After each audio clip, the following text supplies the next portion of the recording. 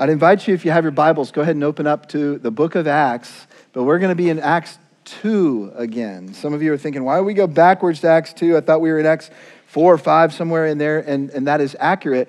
But we want to take a pause from the progression of the text of Acts to talk about something that's one of the most important elements or acts, if you will, in the book of Acts, which is the act of baptism, the practice of baptism. So the whole service this morning, or rather the whole message, is going to be around baptism. It's going to be rooted still in Acts, rooted still in the story of the early church, the DNA of the early church that we're learning from. But you're going to see throughout the book of Acts, baptism is going to keep showing up over and over again. So we want to take a pause this morning and drill down and talk about baptism. If it's that important for the early church, it's got to be important for us. And indeed it is. And so we want to talk about it.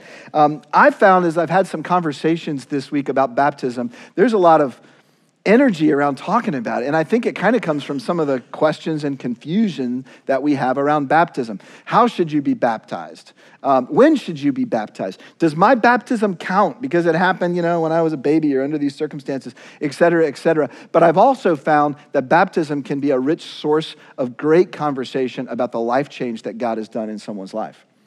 I would challenge you this week in your small group or in a group of friends or maybe just having coffee with somebody, ask them this question. Have you been baptized? If you have, tell me the story of your baptism. And you'll be amazed at how the conversation just goes to a level of depth that I think you'll really appreciate and enjoy. We've been asking some of our fellowship groups to do this week. About 20 of our fellowship groups use the sermon-based or message-based curriculum. So they're looking at the passage that we study every week, and they're looking at it a week ahead. So the last 7 days, these groups have met, and they've been talking about baptism in anticipation of this morning. And we asked them as kind of an icebreaker, how about this for an icebreaker? Talk about baptism and ask these 3 questions. Have you been baptized? If not, why not? Second question, if you have been baptized, how many times have you been baptized? And were you baptized, sprinkled, poured, immersed? Like in what way were you baptized? And then the third question is, why were you baptized? And, here's how we set this up. Like, no pressure. You don't have to share, but if anybody wants to share. And I got this email from this group leader. He said, we had 14 people in our group. Every single person wanted to talk about this. Of the 14 people in our group, we had 23 baptisms. Every major Christian denomination, every major world religion was represented in our group's background somehow. Isn't that fascinating? And this is the kicker. Everyone agreed it was the best group night ever. Because you start talking about these stories and it unlocks something. That's what baptism is meant to do. It's meant to point us to something beyond the act itself, and that's what we're going to talk about. But I want to start our scene in the book of Acts, and I want to start it in Acts chapter 2, where I've asked you to turn. This is the day of Pentecost, as we've already taught on this. The Holy Spirit arrived. Some spectacular things started happening. The disciples were speaking in languages that they didn't know, 10 minutes before, and the thousands of people that heard this said, what could be the explanation of this miracle? That gives Peter the opportunity to preach the first sermon. And the message of his sermon is basically, the king came. You killed the king, but he was raised and is offering salvation to all who put their trust in him. Right? That's the message of the gospel. That's what Peter's first sermon entails. And then there's this fascinating question that comes up at the end of Peter's sermon in verse 37. So look at verse 37 of Acts chapter 2. Right? The gospel's just been preached. Here's what happens next, verse 37. When they heard this, they were pierced to the heart. By the way, only the Holy Spirit can do that. And no sermon, no preacher. And they said to Peter and the rest of the apostles, brethren, what shall we do? Verse 38. Actually, before we go to 38, let me say this. Think about it this way. That was the first time the question's been asked, hey, how do I respond to the good news? Like, I've just heard this news, this gospel, this proclamation. What do I do with it? How do I respond to it? Isn't that important to know, like, how to answer that question when someone asks that question? You asked that question at one point, and somebody from your church or a friend gave you the answer, right? Here's how Peter answers the question, verse 38. Peter said to them, repent, and each of you be baptized in the name of Jesus Christ for the forgiveness of your sins, and you will receive the gift of the Holy Spirit. Keep going. For the promise is for you and your children. Now, the very ones of you who killed Jesus, And for all you who are far off, as many as the Lord our God will call to himself. What a good example there of God's sovereignty and man's free will commingled in that verse. Verse 40. With many other words, he solemnly testified and kept on exhorting them, saying, be saved from this perverse generation. Verse 41. So then, those who had received his word, notice the order, those who had received his word were baptized. And that day there were added about 3,000 souls. Now, receiving the word means they believed it. It's like when you hear the news, you either resist it or you receive it. You either believe it or you think it's crazy talk. And those who had believed it, those who had put their faith in Christ, because that's the heart of the message, were then baptized. And we know there were 3,000 of them. Now, some of you in the room been to Jerusalem. Most of you haven't. There's not a lot of water available.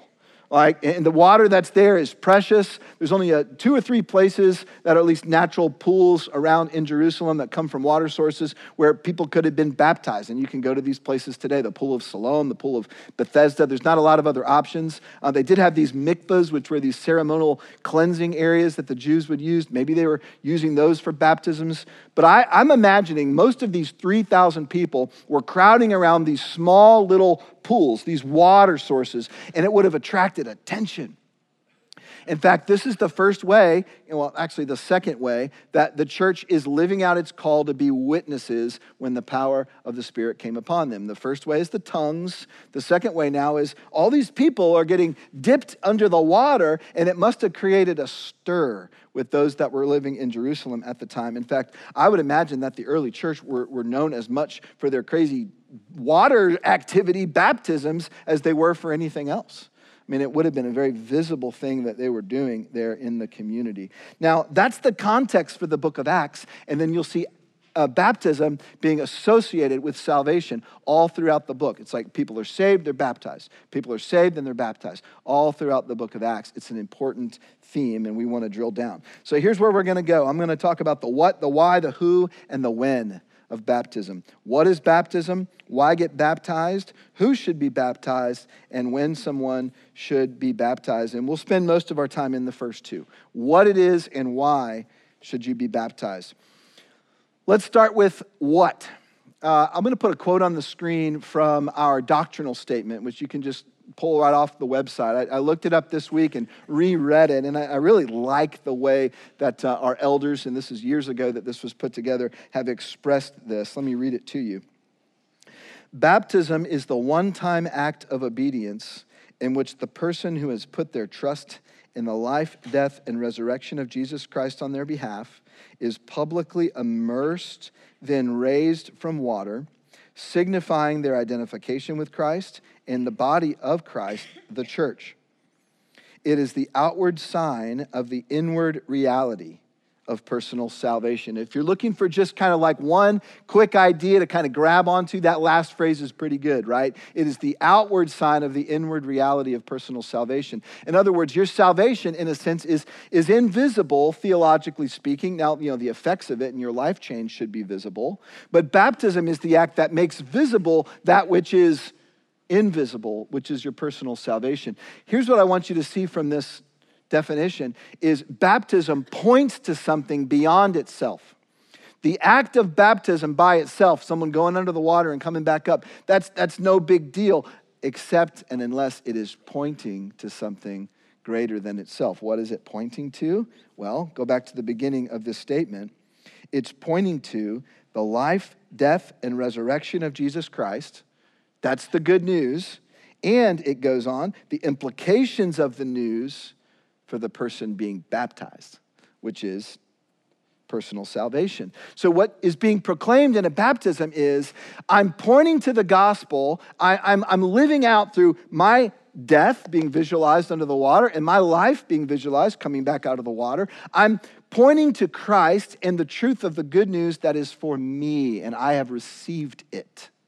And I'm visualizing, I'm symbolizing that in the baptism. You may have heard of the analogy of the wedding ring.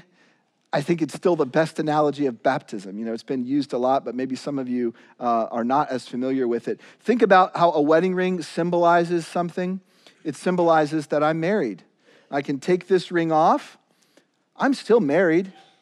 In fact, I remember when Jody and I were engaged, we bought our rings ahead of time. We had to get them sized, and so I remember trying the ring on before I was married, and it did not make me married just putting the ring on. Just as taking it off doesn't make me unmarried, yet I love to wear it.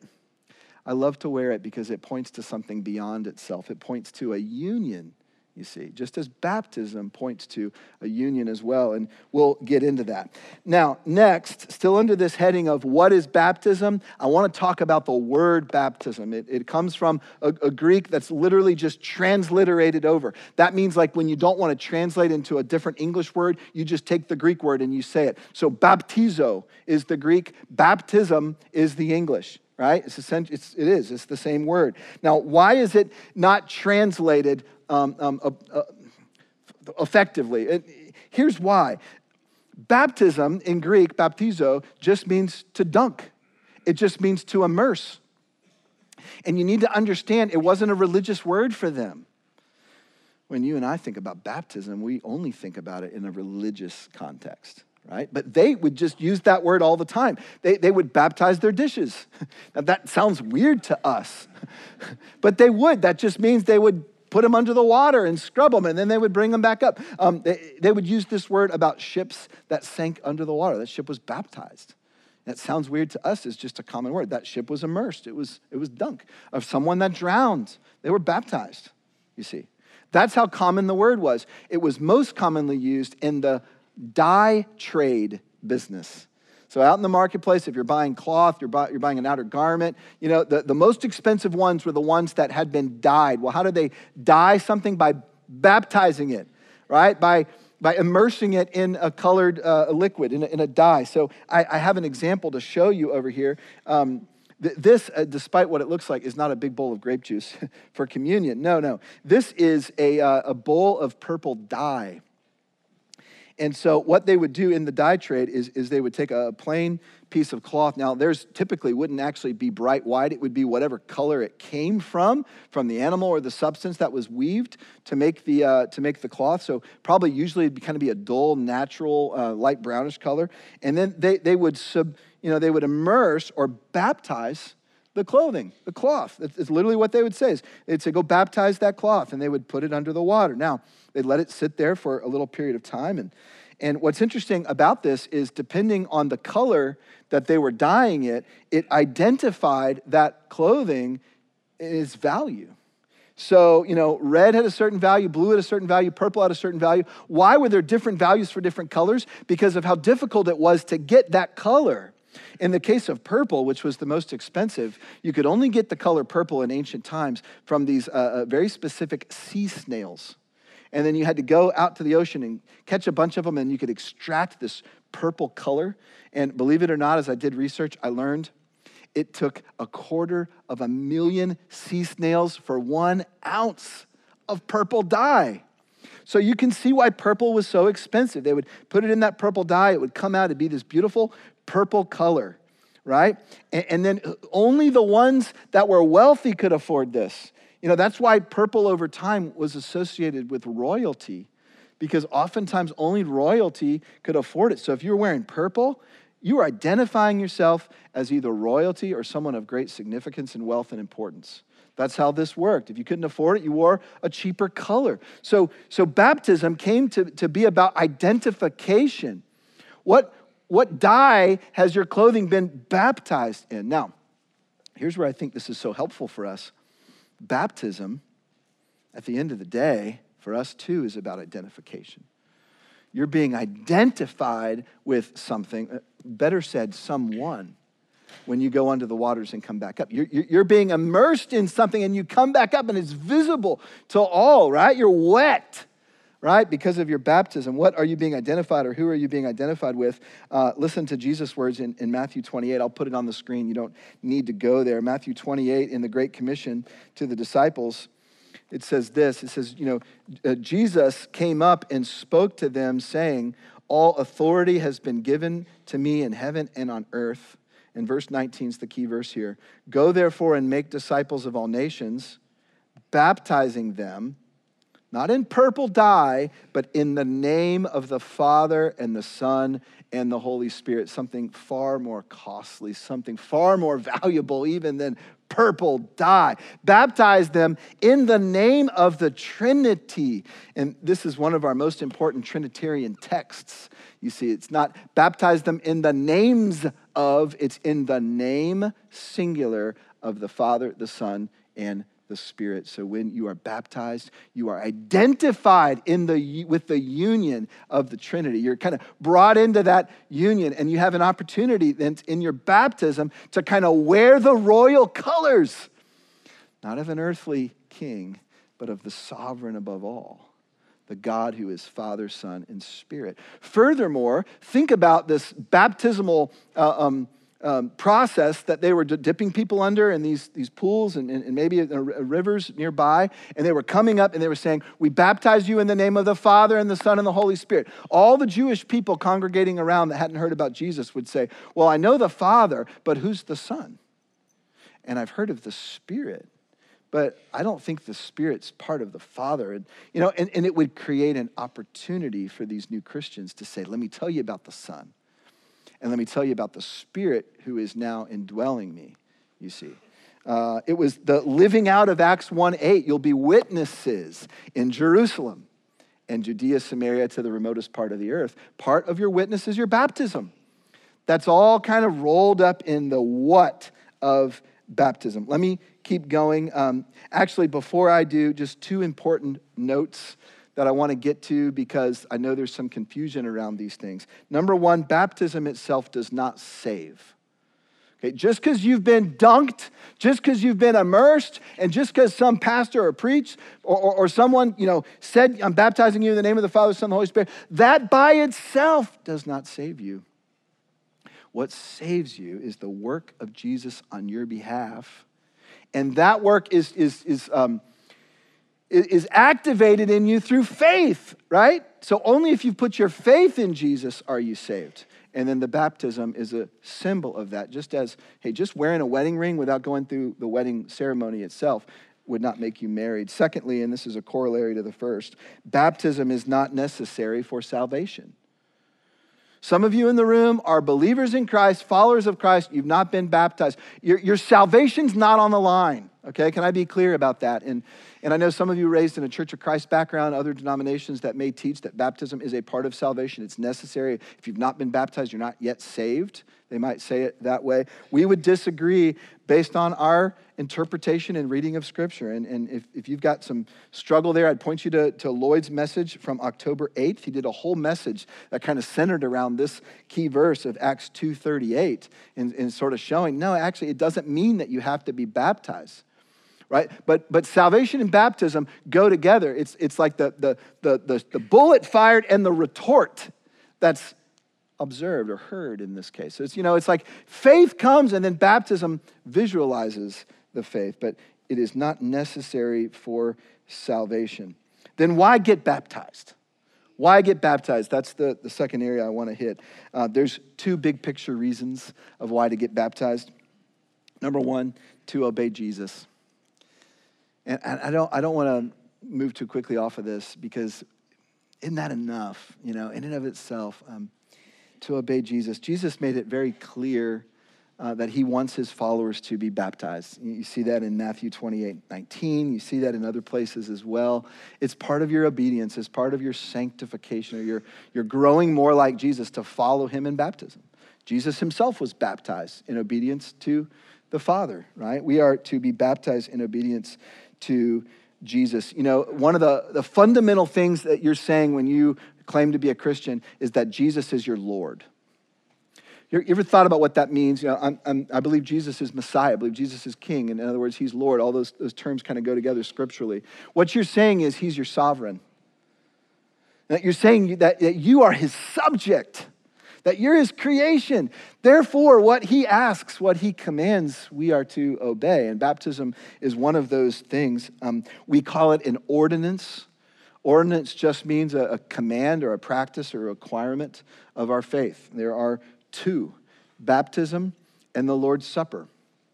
Doesn't mean if you haven't been baptized or you're not participating in the Lord's Supper that you're not saved, but it's something that Jesus has called us to do. And so we do those things in obedience to Jesus. That's the first reason. The second reason is this: we are baptized to symbolize and celebrate our new lives in Christ. To symbolize and celebrate the work that God has done, our new lives in Christ. I would like you to turn to one other text, if you would, Romans 6. Romans 6. Go ahead and just flip over to Romans chapter 6. And I want to read you a few verses. This is my favorite text on baptism. I think it's the richest, it's the clearest. It explains what's going on in baptism very, very well. And I think it illustrates this idea of we're symbolizing and celebrating the new life that we have in Christ. Let's read Romans 6, verses 3 to 5. Or do you not know, Paul is writing this, that all of us who have been baptized into Christ Jesus have been baptized into his death? Therefore, we've been buried with him through baptism into death, so that as Christ was raised from the dead through the glory of the Father, so we too might walk in newness of life. Verse 5, for if we have become united with him in the likeness of his death, certainly we shall also be in the likeness of his resurrection. Now, what Paul is writing about here is there is a mysterious union that you have with Jesus Christ when you put your faith in him. And it is symbolized most clearly through the act of baptism. And Paul is saying, think about it for a minute. There's a death and there's a resurrection. You go under the water in baptism to symbolize your death. You ever thought about the fact that, you go underwater, you're as good as dead unless someone raises you back up? There's a death being symbolized there. And I kind of like the fact the way we do baptism here in these troughs that we use. It's almost coffin-like, You get in there, it's a small space. You're like, I'm going under the water. And if I don't come back up, I'm as good as dead, right? There's a death that's being remembered. Why would you want to symbolize and celebrate your death? You do this kind of death. This kind of death is you're dead to your sin. Now you're thinking, well, wait a minute, I'm still a sinner. No, but as a believer in Christ, sin no longer has mastery over you. Not only that, but you're dead to your old self, Paul talks about in other passages.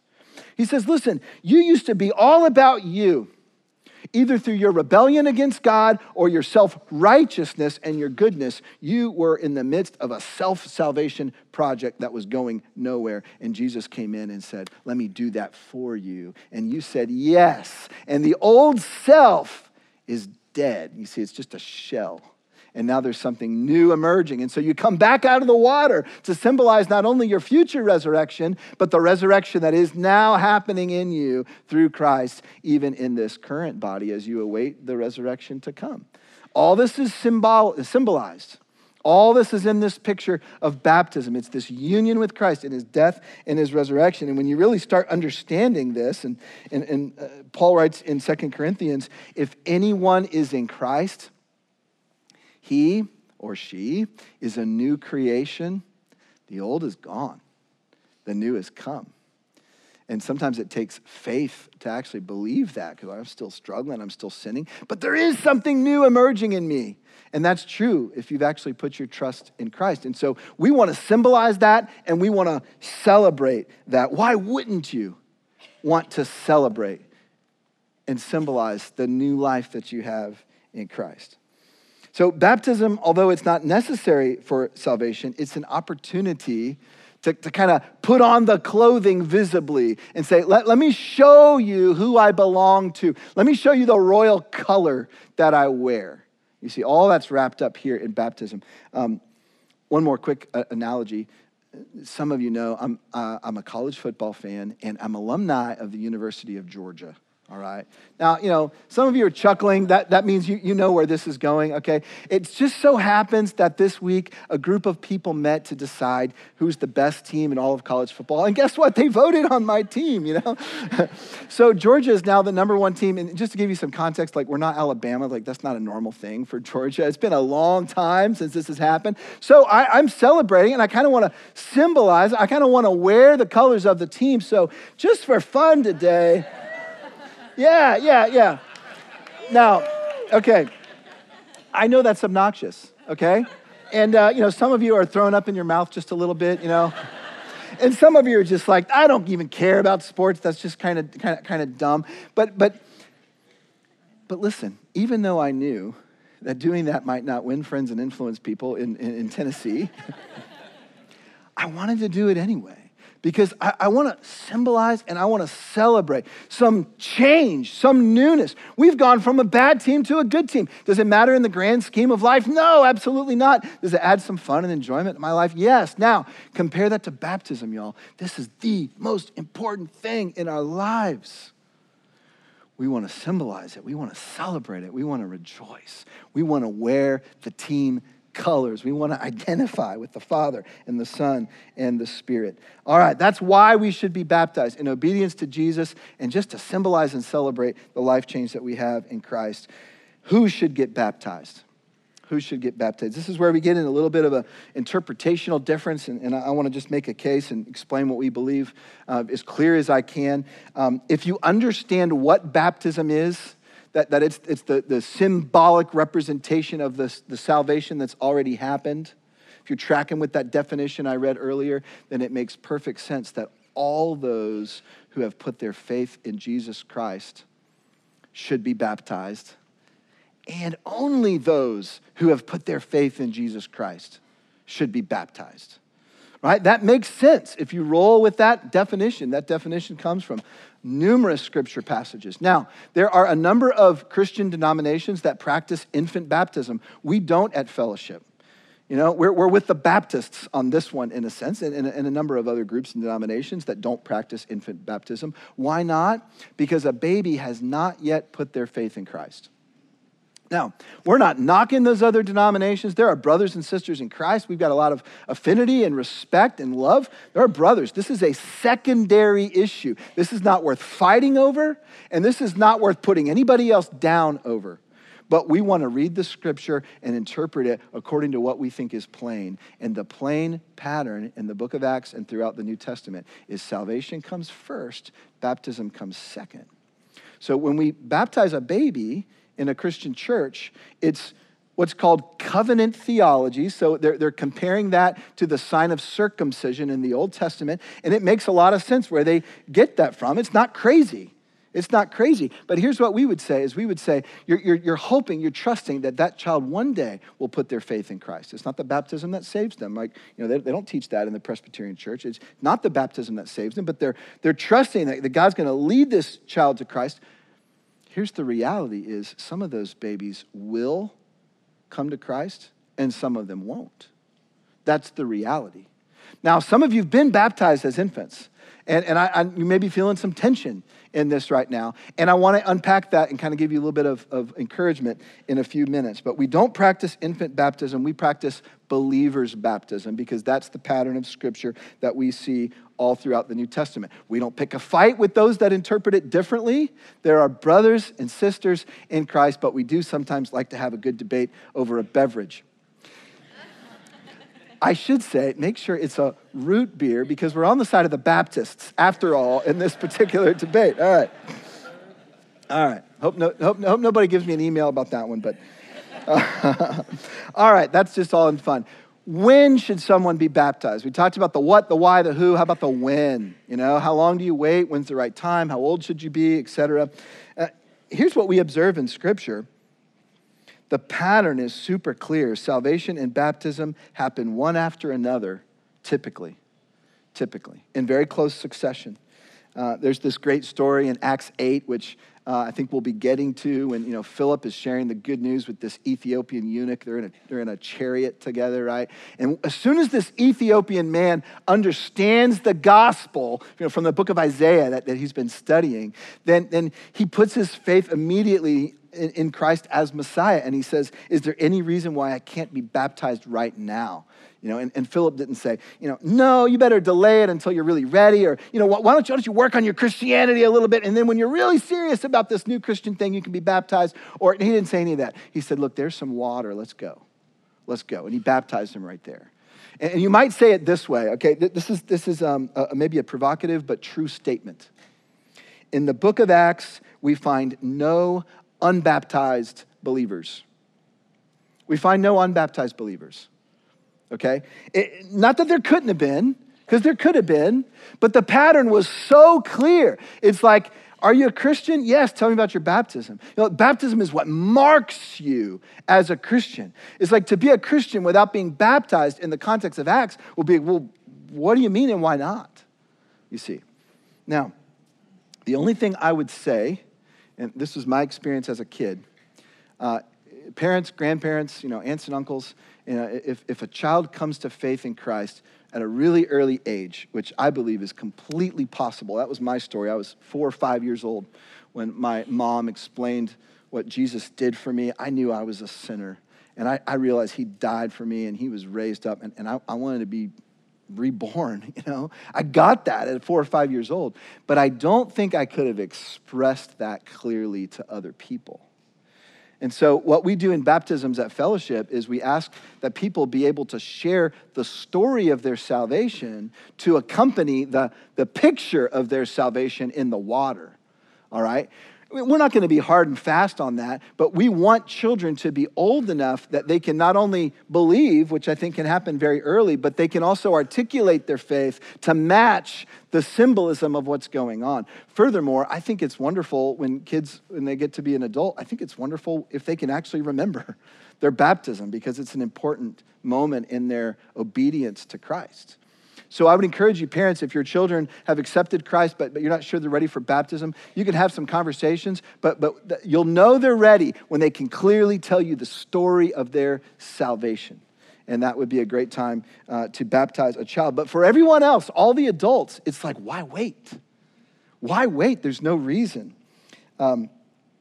Quick note for those of you that were baptized as infants or, early in life before you really trusted Christ. You knew about Jesus. You were part of a religious experience, well-intended and not knocking any of that. Okay, that was part of your formation. You are today where you are partly because how God used that part of your life. But you have not been baptized as a believer. We would encourage you to be, not require you to be. You can come to this church. You can even be a member of this church without having participated in believers' baptism. But we would encourage you to be. We want to celebrate with you about what God has done in your life. Baptism is an opportunity for you now to respond in obedience with your own will to what maybe you experienced early on that, you weren't necessarily really choosing per se. You didn't get it. You didn't understand it all. And so that's probably why we had 14 people in that one group and like 20-some baptisms, right? Some of that was going on. Now, if you've never consciously, of your own will, chosen to be baptized, why not? Why not? There's a couple reasons that I hear, and I'll tell them to you in a minute, but I first want to tell you my wife's story. So Jody was raised in a church that practiced infant baptism. She was baptized as an infant, and then she actually put her faith in Christ as a college student. And, we talked about this when we were engaged because, I wanted to be a pastor someday, and I had a different theology as it relates to baptism, and I was a little bit arrogant and like, well, that's wrong, right? Shame on me, foolish, young, early 20, about to get married to this woman. And I finally figured out, I was like, all right, I can't keep pushing this. And I did a more study and research. I was like, well, that covenant theology thing, that makes sense in a lot of ways. I get it. I don't agree with the baptism part of it, but I kind of know where they're coming from. No big deal, We're good. We're good. I really just wanted to marry her, Yeah. So Yeah, so we got married, and I never brought it up. Like, I never pushed it. And sometimes it crossed my mind. I'm like, here I am going to be a pastor. And my wife's never been baptized as I understand Scripture to teach what baptism is. And there was a tension in my heart, but I knew enough at that point just not to pick a fight. And like, according to her conscience, she's been baptized. Great, I get it. And okay, so Ansley was our firstborn, and she accepted Christ about 6, 7 years old. And about a year and a half later, she started asking about baptism, and we started talking to her, and she just got so excited. She goes, "You mean it's a chance for me to show everybody that I believe in Jesus?" Yeah, sign me up. She started glowing. And the night after we had this conversation, my wife didn't sleep at all. And then I woke up the next morning. She was already down in the kitchen, and she said, "I've been up all night praying, and I want to be baptized." And I said, "Honey, what? Why?" I was like, inside, I was doing a little party, But I was already a pastor at this point in time, right? The first church that I pastored. And she said, "I want to be baptized, even though I'm afraid, and I'm a little bit embarrassed, but I want to be baptized because I saw the joy on my daughter's face." And I'm like, why don't I want to tell everybody that I believe in Jesus too? I didn't get the chance when I was an infant to express that of my own free will. And so I had the privilege to baptize on the same day my daughter and my wife. And it was beautiful. Now, Jody'd been saved since college, you see, but she saw this as an opportunity to go public with her faith, to express it, to celebrate it, to symbolize it. Now, there's 2 common reasons I hear for not getting baptized. Number 1 is fear. And I get that. It's like awkward. You gotta speak, Public speaking is like the number 1 fear or something like this. That's the number 1. And the number 2 is people think they're not good enough, or, I'm not that serious about my faith, or I'm not that into it. I don't want to be a hypocrite, And baptism is for those people that have these like crazy good stories. They're on fire for the Lord. Let me talk about those 2. Start with fear. Number 1, the reason that you're afraid is that you're worried what other people think of you, subconsciously. The gospel pushes straight into that fear. The gospel says you are accepted by the only one whose opinion actually matters. You are received by the only one whose opinion actually matters. And entering into the water is not about what they think. If you bumble through your testimony, if you bomb it, if you don't know what to say, it's not about any of that, right? It's about what God did for you. It's about that audience of one. And so this is part of how the gospel will do its work to sanctify you, even in the midst of your own fear, by taking this step, going against your fear for the sake of the good news that is now emerging in and out of you as you grow in Christ, you see. How about the second? The second objection is, I'm not good enough. Do you actually understand the gospel? The gospel is you're not good enough, and that's why Jesus had to die for you. But I haven't gotten my life straightened out yet. While you were yet sinners, Jesus went down in the earth and back up. Why not you? While you're yet still a sinner, but you've put your faith in Christ, while your life is even now still a mess, why would you not go in and come back up to represent the life change that has just been birthed and will be emerging as you follow Jesus more and more? You see, the gospel pushes into both of those objections, your fear and your sense of not being good enough. Now, at Fellowship, we like to make a big deal of baptisms. We do them in our worship services on occasion. We do them when we've done party on the lawn in the past. And here's what I want you to think about. I want you to think about this as the number 1 thing that we want to celebrate at Fellowship. Because baptisms are all about life change. And this is why we exist, right? To glorify God by proclaiming Christ. That happens in baptism, right? How about equipping people? Yeah, that's happening as they're growing in their faith through baptism, giving our lives away. It's all pictured there in baptism. This is why we exist. So yesterday I was watching a little football, and I would cheer when we'd make any kind of good play, but I would cheer the loudest when we'd make a touchdown. Baptisms are the touchdown of the church. Like, baptisms are the moment in time that the church should say, yes, go God, you've done that, not us. We're cheering it, we're celebrating it. So I want to give you an opportunity this morning. We're not going to do a baptism service live here, although we are going to do one soon. And I'm going to tell you in a few minutes how you can get involved in that if God's been stirring something in you this morning, and I think he is for a lot of you in the room.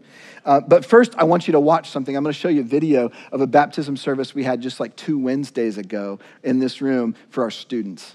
Our Brentwood FSM, Fellowship Student Ministry. We had 4 people baptized. I want to read you their names, and then you're going to watch this video. But listen, I want you to do this. When you see them come back up out of the water in this video, I want you to go bananas, okay? Like, I want you to say, that's my team. That's the Father, Son, and the Spirit. Yes. We're going to clap. We're going to hoot and holler, Don't whip out the banners, okay? But beyond, I don't think anybody brought that with them. But beyond that, let's go bananas and let's cheer for what God has done. Let me read you these names. Abby Zopf, Kendall Hazen, Payne Marshall, and Elise Dobson. See, y'all are already starting. You guys get it. That's fantastic. All right, let's take a look at this video.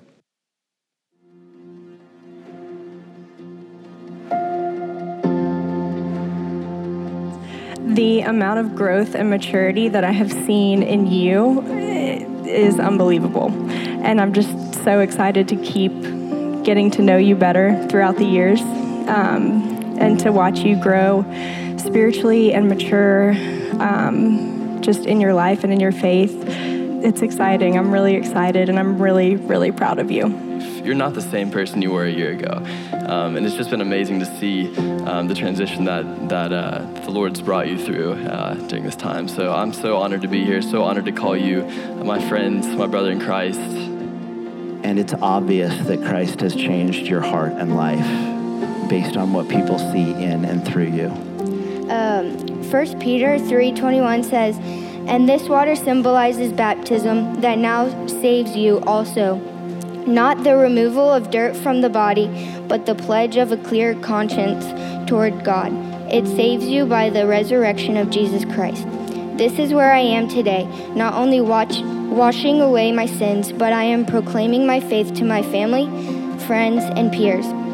From the beginning of my walk with Christ till now, I have learned a lot about the Lord and simply myself. For example, I've learned that Christ forgives me for my sin, and I know I don't have to carry that burden anymore because of Jesus. God's one and only Son died on the cross for me and everyone else on this earth. In order to go further in my relationship with God, I believe the next step for me is to get baptized." Buried with Christ in baptism, raised in the newness of life.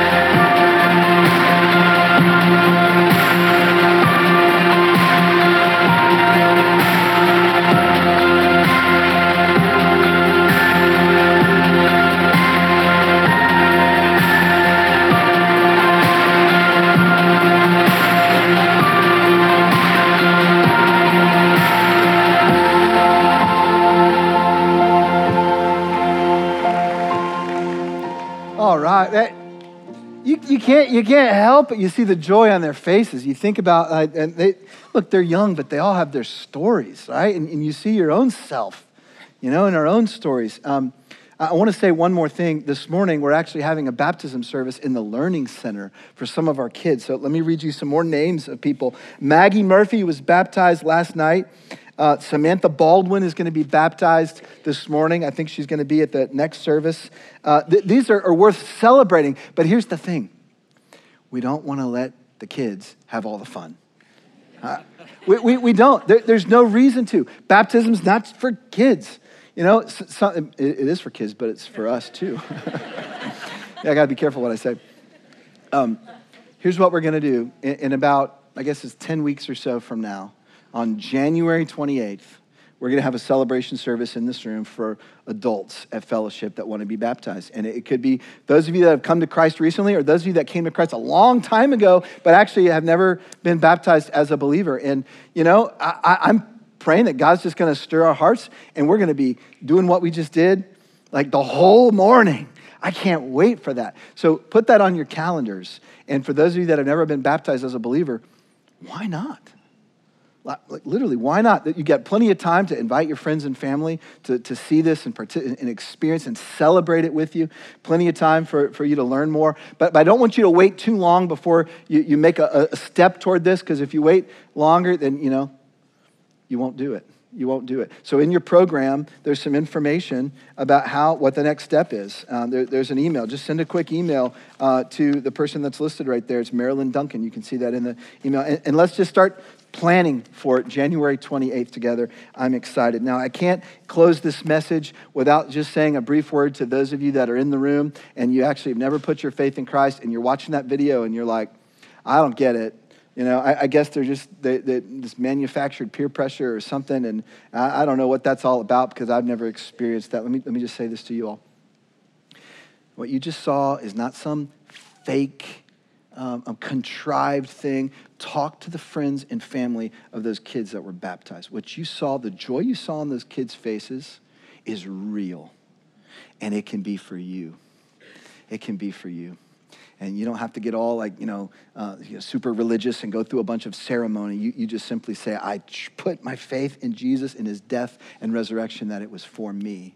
And you just talk to God about that. That's all it is. And then we can baptize you as well on January 28th. I'm praying for some of those stories. Some of you in this room, like you've thought you were a Christian all your life because you've been raised in a Christian church. You've never actually taken the step of faith of putting your faith in Jesus.